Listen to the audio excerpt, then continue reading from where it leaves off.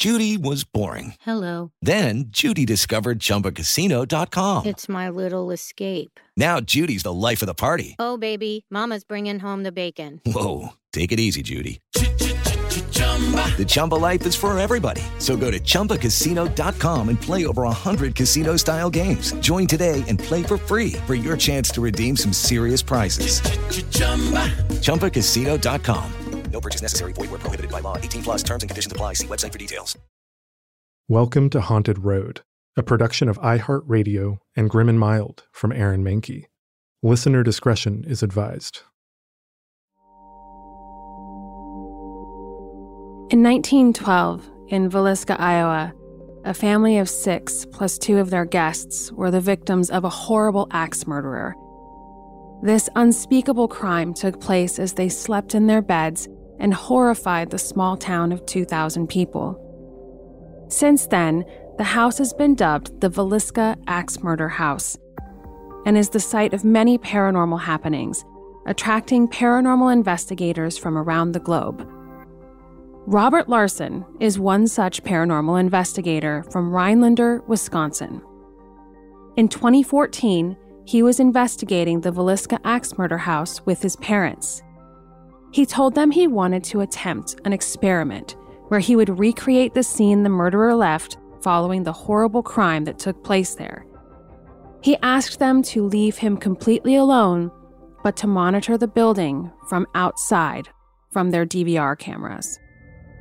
Robert proceeded to stage the home exactly as it had been found the morning of the murders, including covering all the mirrors with cloth, drawing the curtains, leaving a bloody bowl of water in the kitchen, and even laying a large pile of bacon on the kitchen counter. We'll talk about the meaning of that later. The only thing Robert didn't have was an axe. So he made do with a knife. Robert lay down in one of the beds in the downstairs bedroom and clutched the knife in his right hand. Robert proceeded to call out to what he believed to be the ghost of the killer in the dark. He hurled horrible names and insults at the killer and provoked unrelentingly. The last thing Robert remembers is a strange light anomaly emerging from the closet in the room he was in and heading straight for him. When he came to, the knife he had been clutching was buried in his shoulder. He was screaming and his parents were calling for help. Robert was severely injured. He was actually life-flighted to the nearest hospital where he coded due to blood loss, but thankfully revived. The police ruled that Robert did this to himself, but to this day, he swears otherwise. He claims the knife was in his right shoulder at an angle that would have been impossible for him to do himself, and that even then, he is right-handed and had the knife in his right hand. Try that for yourself. Hold something in your right hand and try to reach your right shoulder with enough force to bury a knife in it. We will never know the answers as to what happened that night. Robert's actions were just out of the camera frame, and his parents were so horrified by what they heard on the recorder Robert was running at the time that they destroyed it. Now, I actually interviewed Robert face to face. I expected to walk in and find a man who may not be entirely truthful, but I believe him. Whatever happened there that night has left him a different person. And it was, to this day, probably one of the most powerful interviews I've ever conducted with someone. I think that was the first time I had ever met someone who had had a paranormal encounter that made me question whether paranormal activity can actually be dangerous, because I had never heard a story like this, and the look in his eyes was one of just complete and utter terror. Eventually, we were able to get Robert to return to the house, and I think that was an incredibly therapeutic moment for him that he needed, but it was also in the middle of the day and he was surrounded by people. I don't think you could pay him enough to ever re-enter that home by himself. I'm Amy Bruni, and this is Haunted Road.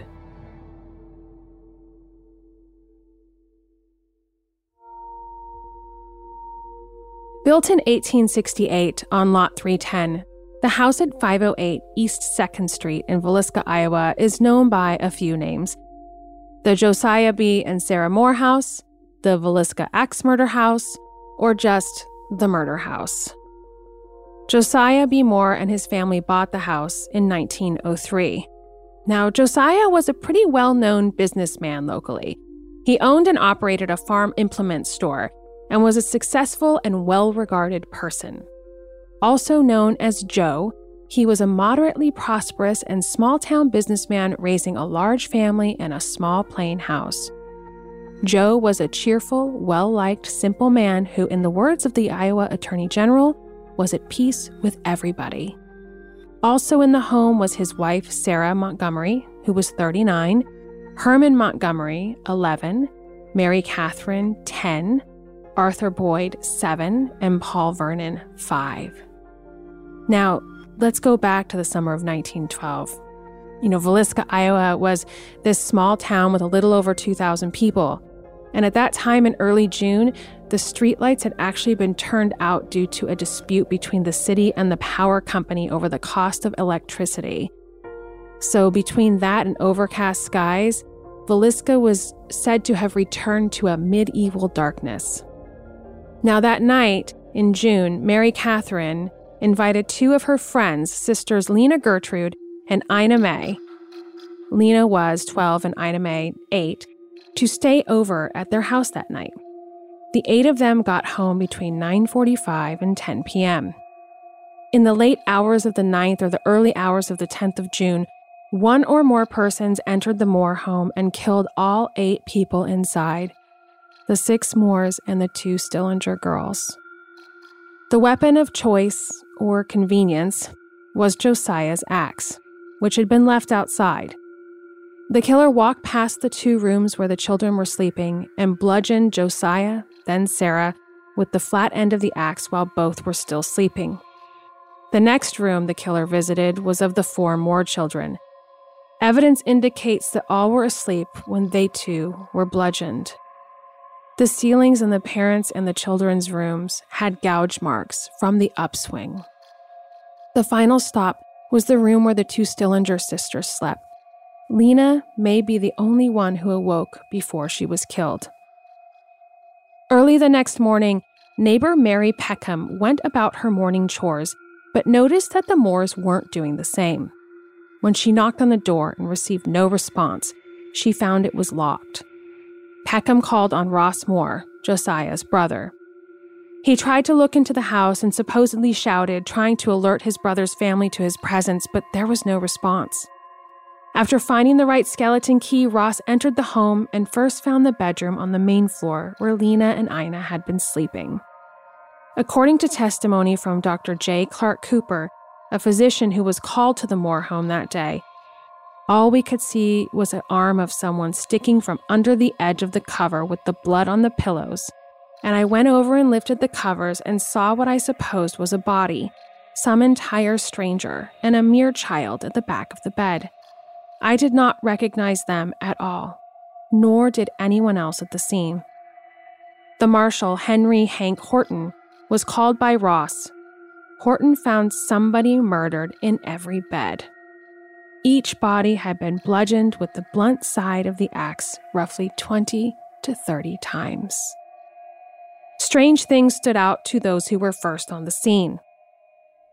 According to Johnny Hauser, the current caretaker of the home and a paranormal investigator, all the mirrors and windows in the house were covered. The oil lamps were placed at the edge of the beds. The Moore's drawers had been ransacked in order to find coverings for the mirrors and windows. All the windows except for 2 had their curtains drawn. The 2 remaining ones did not have curtains, so were covered with material found within the house. The kitchen table held a plate of uneaten food and a bowl of bloody water, probably where the murderer washed. The axe had been partially cleaned and was found in the room where the Stillinger sisters had slept. Next to the axe, there was a nearly 2-pound slab of bacon. A second slab was in the icebox. Now, as far as suspects, remarkably, the Villisca murders remain unsolved to this day. However, that's not to say there weren't plenty of suspects. Most notably was a man by the name of Reverend Kelly. He had actually attended the Sunday school service that took place the evening of the murders. He left on an early morning train before the bodies were even discovered. He acted strangely in the weeks following the murders, including returning to Villisca 2 weeks later and pretending to be an investigator with the Scotland Yard. It wasn't until 5 years later that he was tried for the crime, and while he did confess twice, he was ultimately acquitted. But what strikes me most about him is his confession. He claims to have had insomnia the night of the murders and to have walked to the nearby Presbyterian church. While alone in the church, I heard a voice. It said, "Go further." I went out and walked to the end of the street, where I saw a shadow which beckoned me to follow. The shadow led me to the rear of the Moore house. I saw an axe on a rubbish heap. I picked the axe up by the handle. The voice again spoke, saying, "Go on, follow the shadow. Slay utterly." At some point during the confession, Kelly explained the text, "Slay utterly," had been in my mind before the murders and has been ringing in my ears ever since. I have had a hard time resisting the impulse to slay. My soul is relieved now for the first time in 5 years. Slay utterly.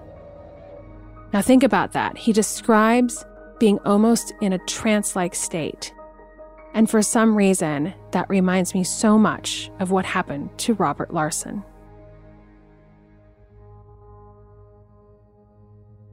I spent multiple nights investigating the Villisca Axe Murder House, and I have to say it's one of those places that quite literally still haunts me to this day.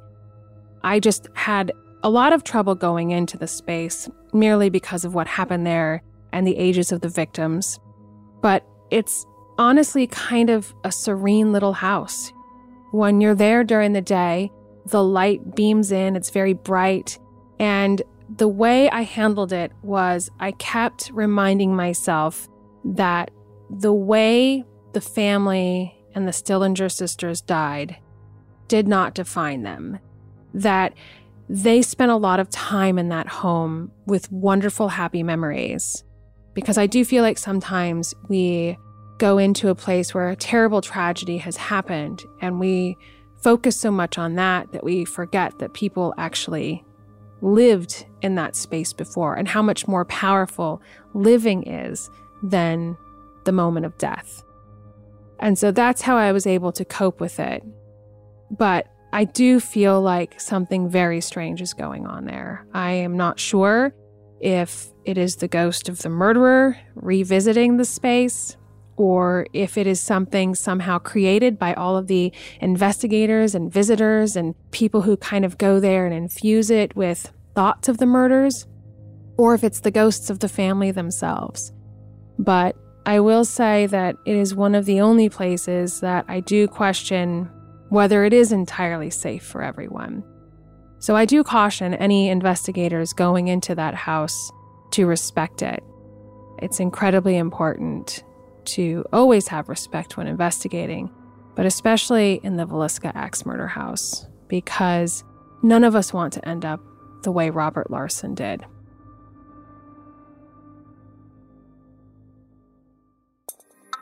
After a quick break, I'm going to interview Johnny Hauser. Johnny is a paranormal investigator and is actually the caretaker of the Villisca Axe Murder House. He has a lot of great stories about the place, but also has some intriguing ideas and insight as to why the house is still haunted. Step into the world of power, loyalty, and luck. I'm gonna make him an offer he can't refuse. With family, cannolis, and spins mean everything. Now, you wanna get mixed up in the family business. Introducing The Godfather at ChumbaCasino.com.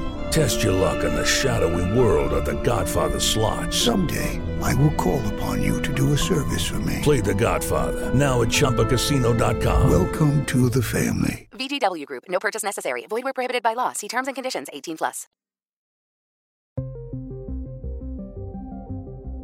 So I am now joined by Johnny Hauser, who is the, I guess, resident paranormal investigator at the Villisca House. Would that be your title?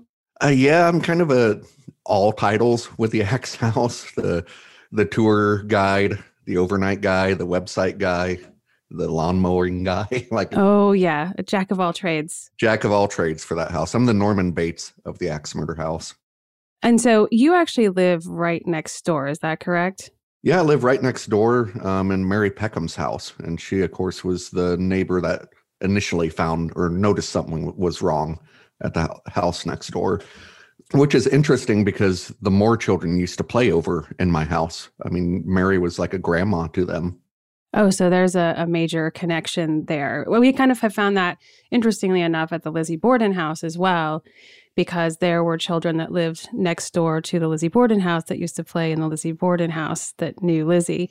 So it's interesting, these kind of correlations between these two very brutal axe murders. Absolutely. And there's some stories that have happened at my house with my daughter and stuff that kind of made me wonder if they can go, back and forth between the houses. Just to tell the story real quick, my daughter texted me. I don't know why she texted me, but at like 3 a.m. And I happened to wake up and hear my phone. She said, "Dad, I'm stuck in the bathroom and I'm hearing humming and crying." So I thought, what? And I get up and the door was stuck, but it probably was from humidity or whatever. And the next day, I was like, I'm going to get a hold of the overnights at the Axe House to see if they were outside. And that's what she was hearing. And them being ghost hunters, they had everything logged down to the minute, And they're like, no, we were in the attic at this time. It's like, okay, it wasn't them. But then they came back with, the house was super active, except for right then it was strangely quiet. So I thought, could that have been the kids coming over here? Because it's familiar to them.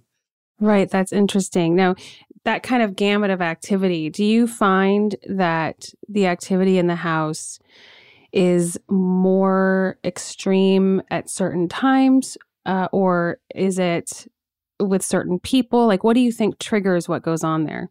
I've spent decades at the house, I've done over 400 overnights alone. And right off the bat, I was looking for patterns. There has to be a pattern in this somewhere. And I've looked for patterns in birthdays, anniversaries, moon phases, the eclipse while everybody's outside staring at it. I'm doing an EVP session in the Axe House, trying to see if that does anything. And I found nothing. I found no rhyme or reason to it.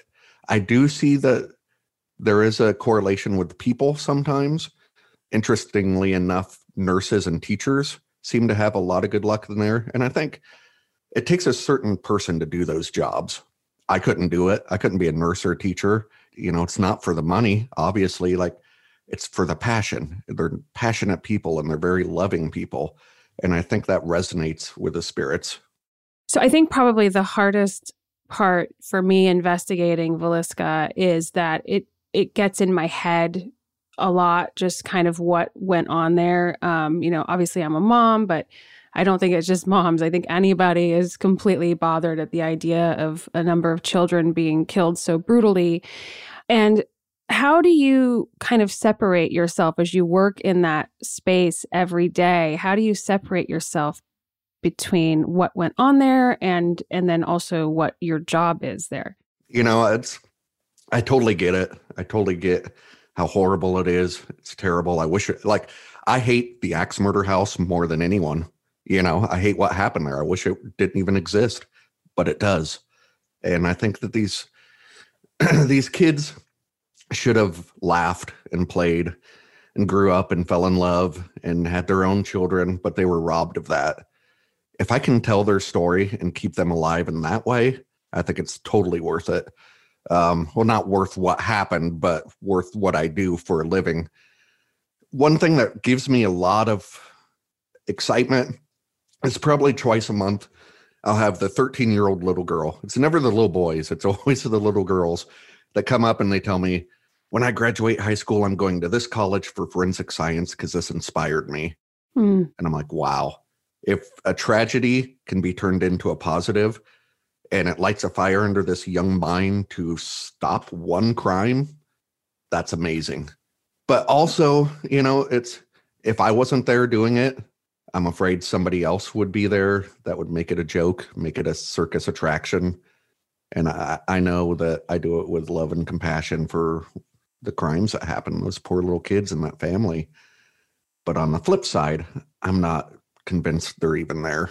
Right. And that's something I wanted to ask about as well. So I have, I've investigated there for a few nights, and I didn't really find any evidence of the children, but I do know that many people have. And then we did have an experience that we felt might have been with something more, I don't like to say negative, but someone or something that was a little more angry and a little more malicious. And, you know, your thoughts go to, this must be the ghost of the murderer, you know, but what do you think that is? Who do you think that is? I think that everywhere on this planet where something horrible has happened, it leaves that negative imprint. It's just like you walk into a room where someone had an argument, you feel that negative energy. It's very real and it lingers. This place had an atom bomb of negative energy dropped on it. Could that negative energy manifest as whatever it wants to, be it a little kid? You know, there's a lot of things that happen to me aren't something a little kid from 1912 would be doing, assuming we keep the same personality in death as we do life, you know? But then I go even further back to, was something here before the murders even happened? The shadow that gave Reverend Kelly an axe. Like, nobody's talking about shadow figures in 1918. You know, I can remember in the 80s, they were aliens, then they're interdimensional time travelers, and now they're who knows what. Was there something in the house beforehand? Maybe a shadow gave Reverend Kelly an axe, preyed on him because he wasn't quite mentally stable at the time. I mean, he was schizophrenic, and back then with no medicine or understanding of the illness, you know, is there something in there that preys on people that aren't firmly rooted in their faith or extremely strong-minded when they go into buildings like this and start yelling and screaming and trying to get stuff to happen? And I also kind of feel like the place is like a mirror. It just reflects back to you what you put into it. If you go in there positive, it's going to give you positive. If you go in there with the come at me thing, you know, it's like, good luck with that. Because I watch overnights, and these are legit paranormal investigators that take it serious. They know how to debunk. They know what a wind or what's a knock, you know, normal house settling noise. The one group will run out terrified at 11 p.m., leave half their gear. I got to mail it back to them. And then the next night, they'll be like, oh, it's the most positive experience I ever had. I felt a little child hug me and I teared up. And I'm like, how is this the same location? Right. I mean, I think that just in general, hauntings react to the vibe and the space, you know, and that goes for the living and the dead. You know, you can have a really great dinner party happening, and then a guest can arrive who's just a total downer and shift the entire mood of what's happening in the room. And I think if you apply that to paranormal investigation as well, you will get those kind of results from the spirits or from whatever that energy is there. So that kind of leads me to experiences that you've personally had or that you've heard of in the house.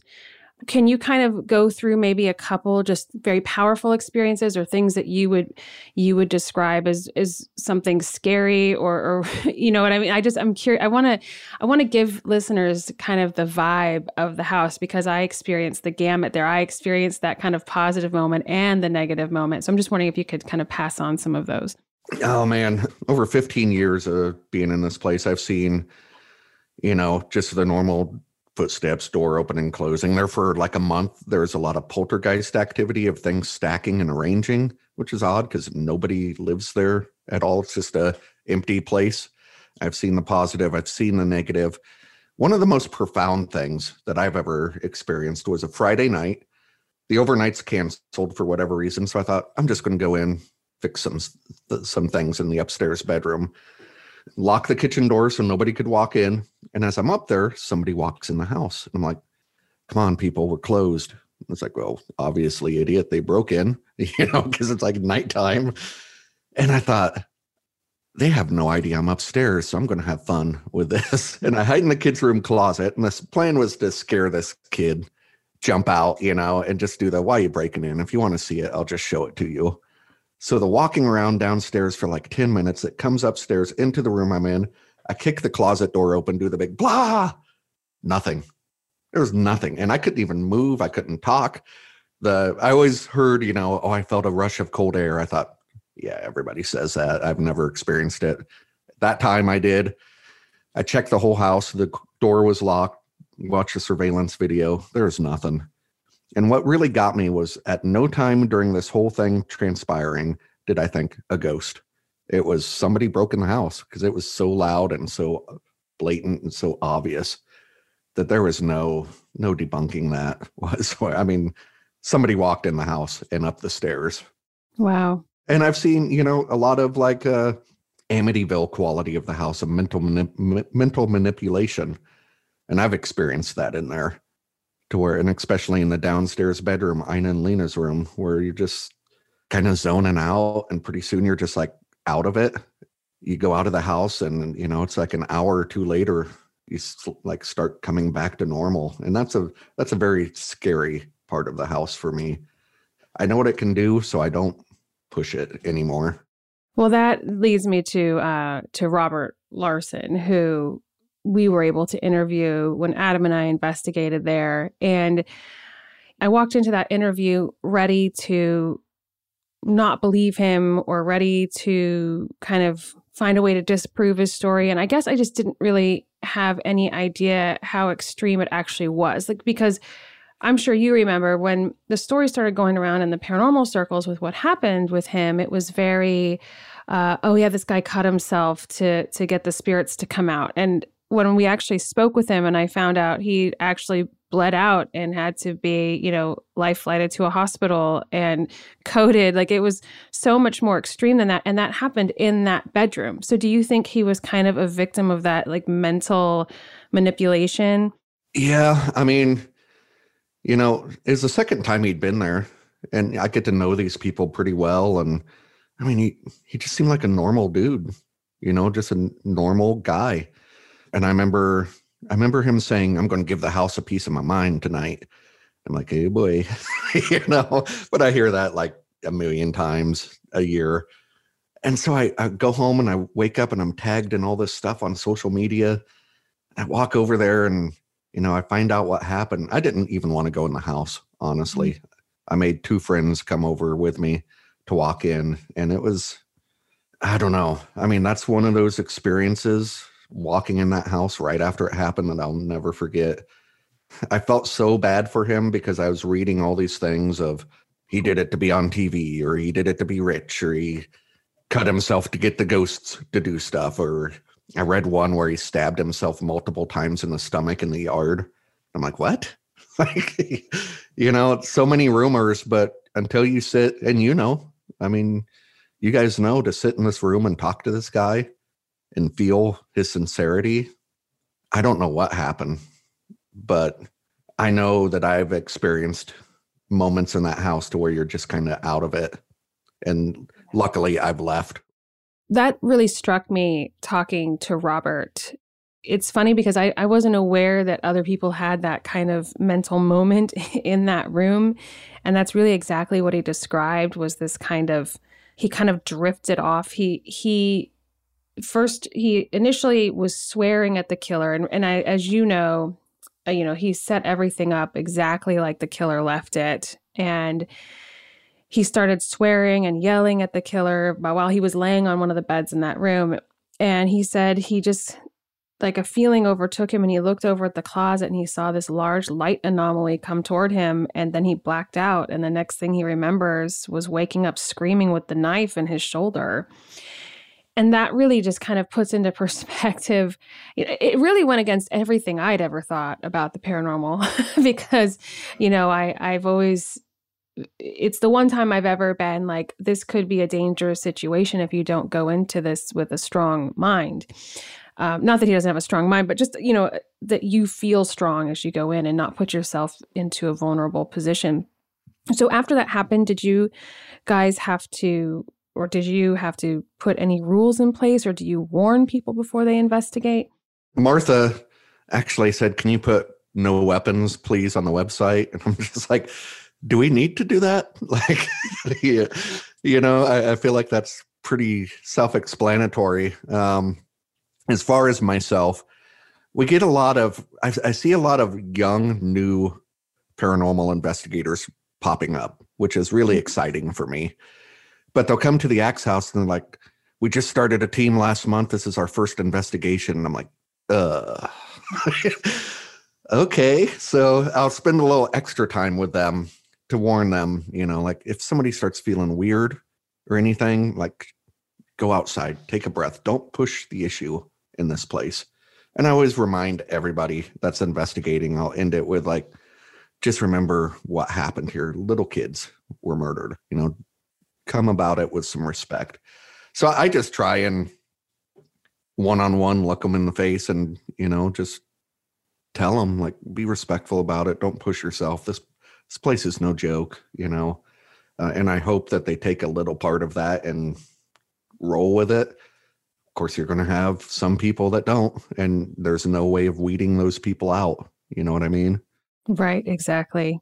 Have you had any other kind of close calls like that or incidents where you felt it could kind of go south again? Or do you think that was just a one-off moment? I believe it could go south at any time. I think it's all the intent of the people going in there. I've had, paranormal investigators that's been there 20, 30 times leave within an hour and they're like, it was just off. Something just felt off, like something bad was about to happen. So we thought we just wouldn't push it. Do you feel like you've kind of developed a relationship with the house over the years? You've been there for so long now. And where do you see yourself going? Do you see yourself staying there forever? Or do you feel some kind of like you owe it to the house in some way? At this point, it's been so long. Yeah. I found a picture of my son and I in the attic, and he barely came up past my knee, little boy. And he's out of college and getting married now, So it's like, wow, I've been there a long time. And then as weird as it sounds, and I've talked to other people that, have haunted locations or things of this nature, and they feel very attached to it. I almost feel like Big Brother in a weird way, like protector of the house, After the stabbing went down, I walked in and I said, "Hey, I got to work here. Leave me alone. I'll leave you alone. We got to have some boundaries going on." And then I was like, "You need me here. Because if I'm not here, you don't have a revolving cast of people to mess around with." So I was like trying to bargain a little bit, but I'm just so attached to the history in the house. I'll always have something to do with the Axe House in the future, whether it's just on the back end of it. I never say I'm always going to do something for the rest of my life because opportunities come, whatnot, but I'll probably always have something to do with the Axe House.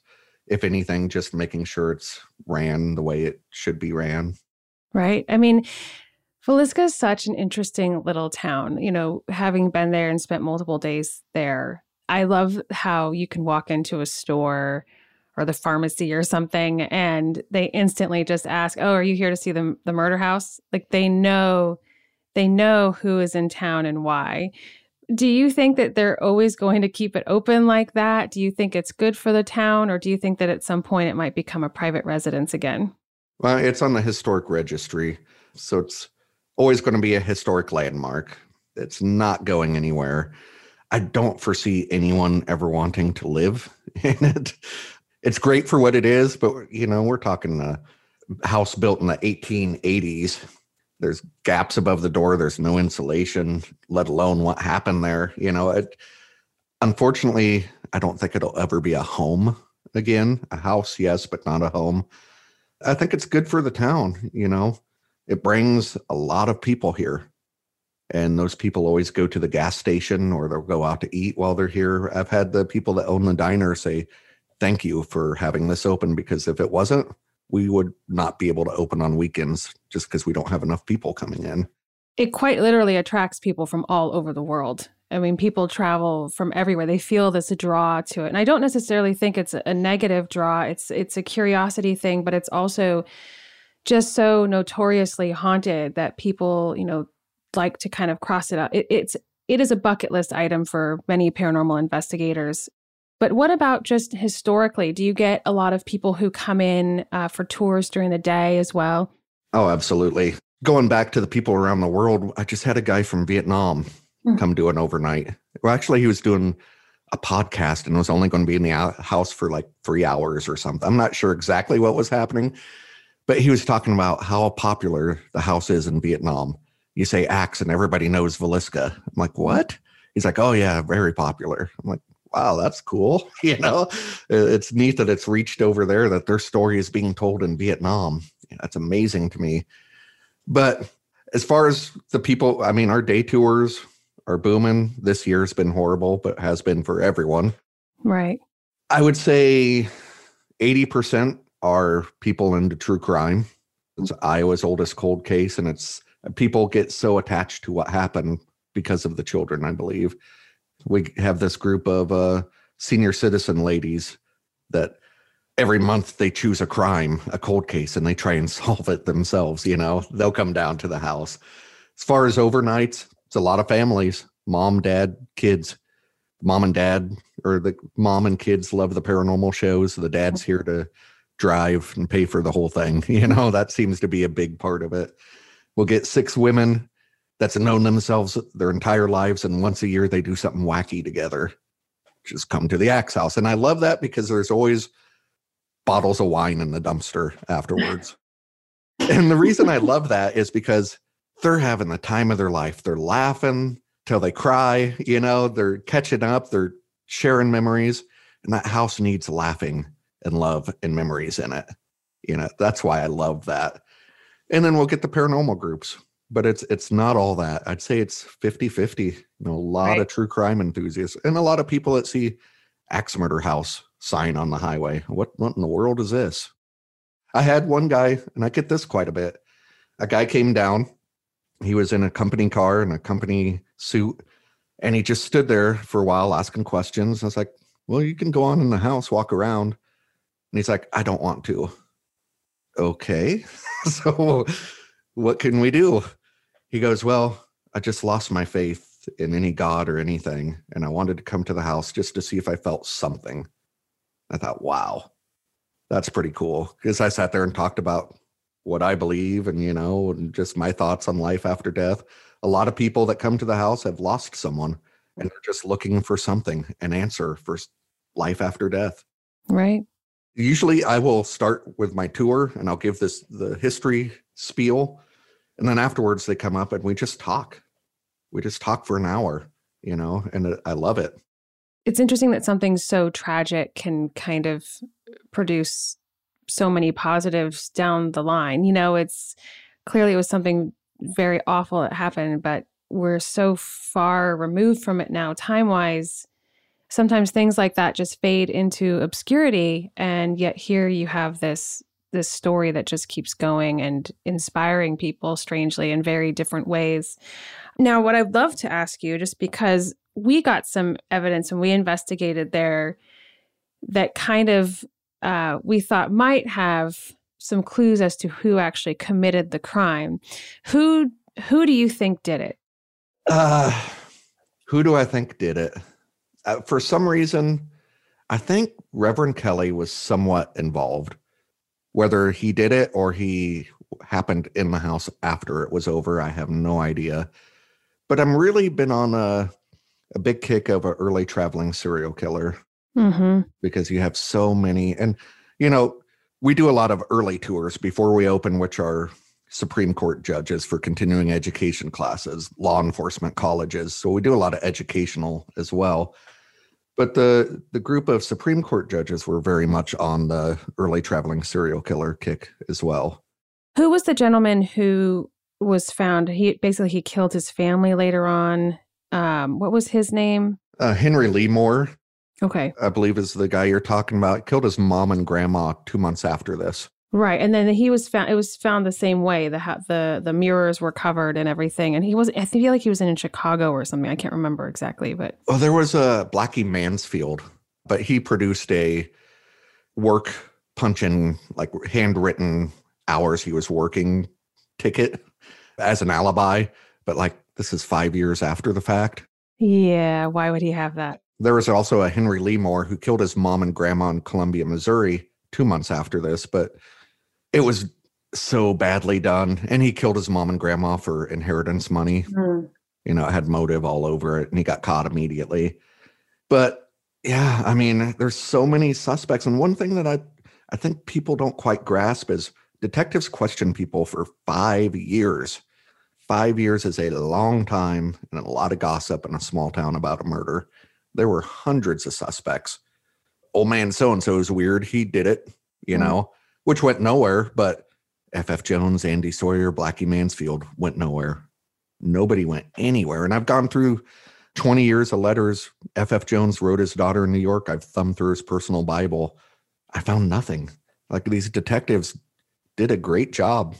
There's no leads really anywhere except for Reverend Kelly confessing. Mm-hmm. But, and one thing that kind of goes back is, like, in his confession, he said that he felt like he was in a dream state and like he was being led to do things beyond his own control, which really creeps me out about the stabbing that happened and everything else, you know? And I think that's why I keep going back to him. I mean, it's just every day I've thought about this for 15 plus years and I have no idea. Well, I mean, I think even the ghosts could tell us, and we still wouldn't know for sure. You know, I always wonder if we're going to get a name one day, or if we're going to get some sort of communication from them telling us who the murderer was. But even then, you know, would we believe it? You know, I think that without any solid evidence, which I don't think is ever going to happen, I think this will probably remain unsolved. I appreciate your time. Thank you for telling us about the house. Thank you for conveying your experiences. I know that the house is currently open for tours, correct? Yeah, well, it'll be open for tours come probably March for day tours. Overnights are year-round, so you can book an overnight anytime you want. Okay, great. And then where can people find you? Just Johnny Hauser on Facebook, Instagram, all the social media is just / Johnny Hauser. Great. Well, I can't wait to see you in person again. Hopefully we'll be back out there at events soon. And thank you so much for chatting with us. Yeah, thanks for having me. Of course. I think that after my own experiences at the Villisca Axe Murder House and going further into its history, plus my conversation with Johnny, I can say that while I believe the home is very traditionally haunted, there is something even more mysterious than that at play there. I also think it's telling that throughout my interview with Johnny, he never used the word murder to describe the house, and maybe that is a cue we should all take. Maybe we should start looking at that home for what it was and what it is now, and not necessarily let it be defined by one dark day of 1912. Thanks for listening. I look forward to our next journey down a haunted road. Haunted Road is a production of iHeartRadio and Grim and Mild from Aaron Mahnke. The podcast is written and hosted by Amy Bruni. Executive producers include Aaron Mahnke, Alex Williams, and Matt Frederick. The show is produced by Rima Ilkayali and Trevor Young. Taylor Hagerdorn is the show's researcher. For more podcasts from iHeartRadio, visit the iHeartRadio app, Apple Podcasts, or wherever you get your podcasts.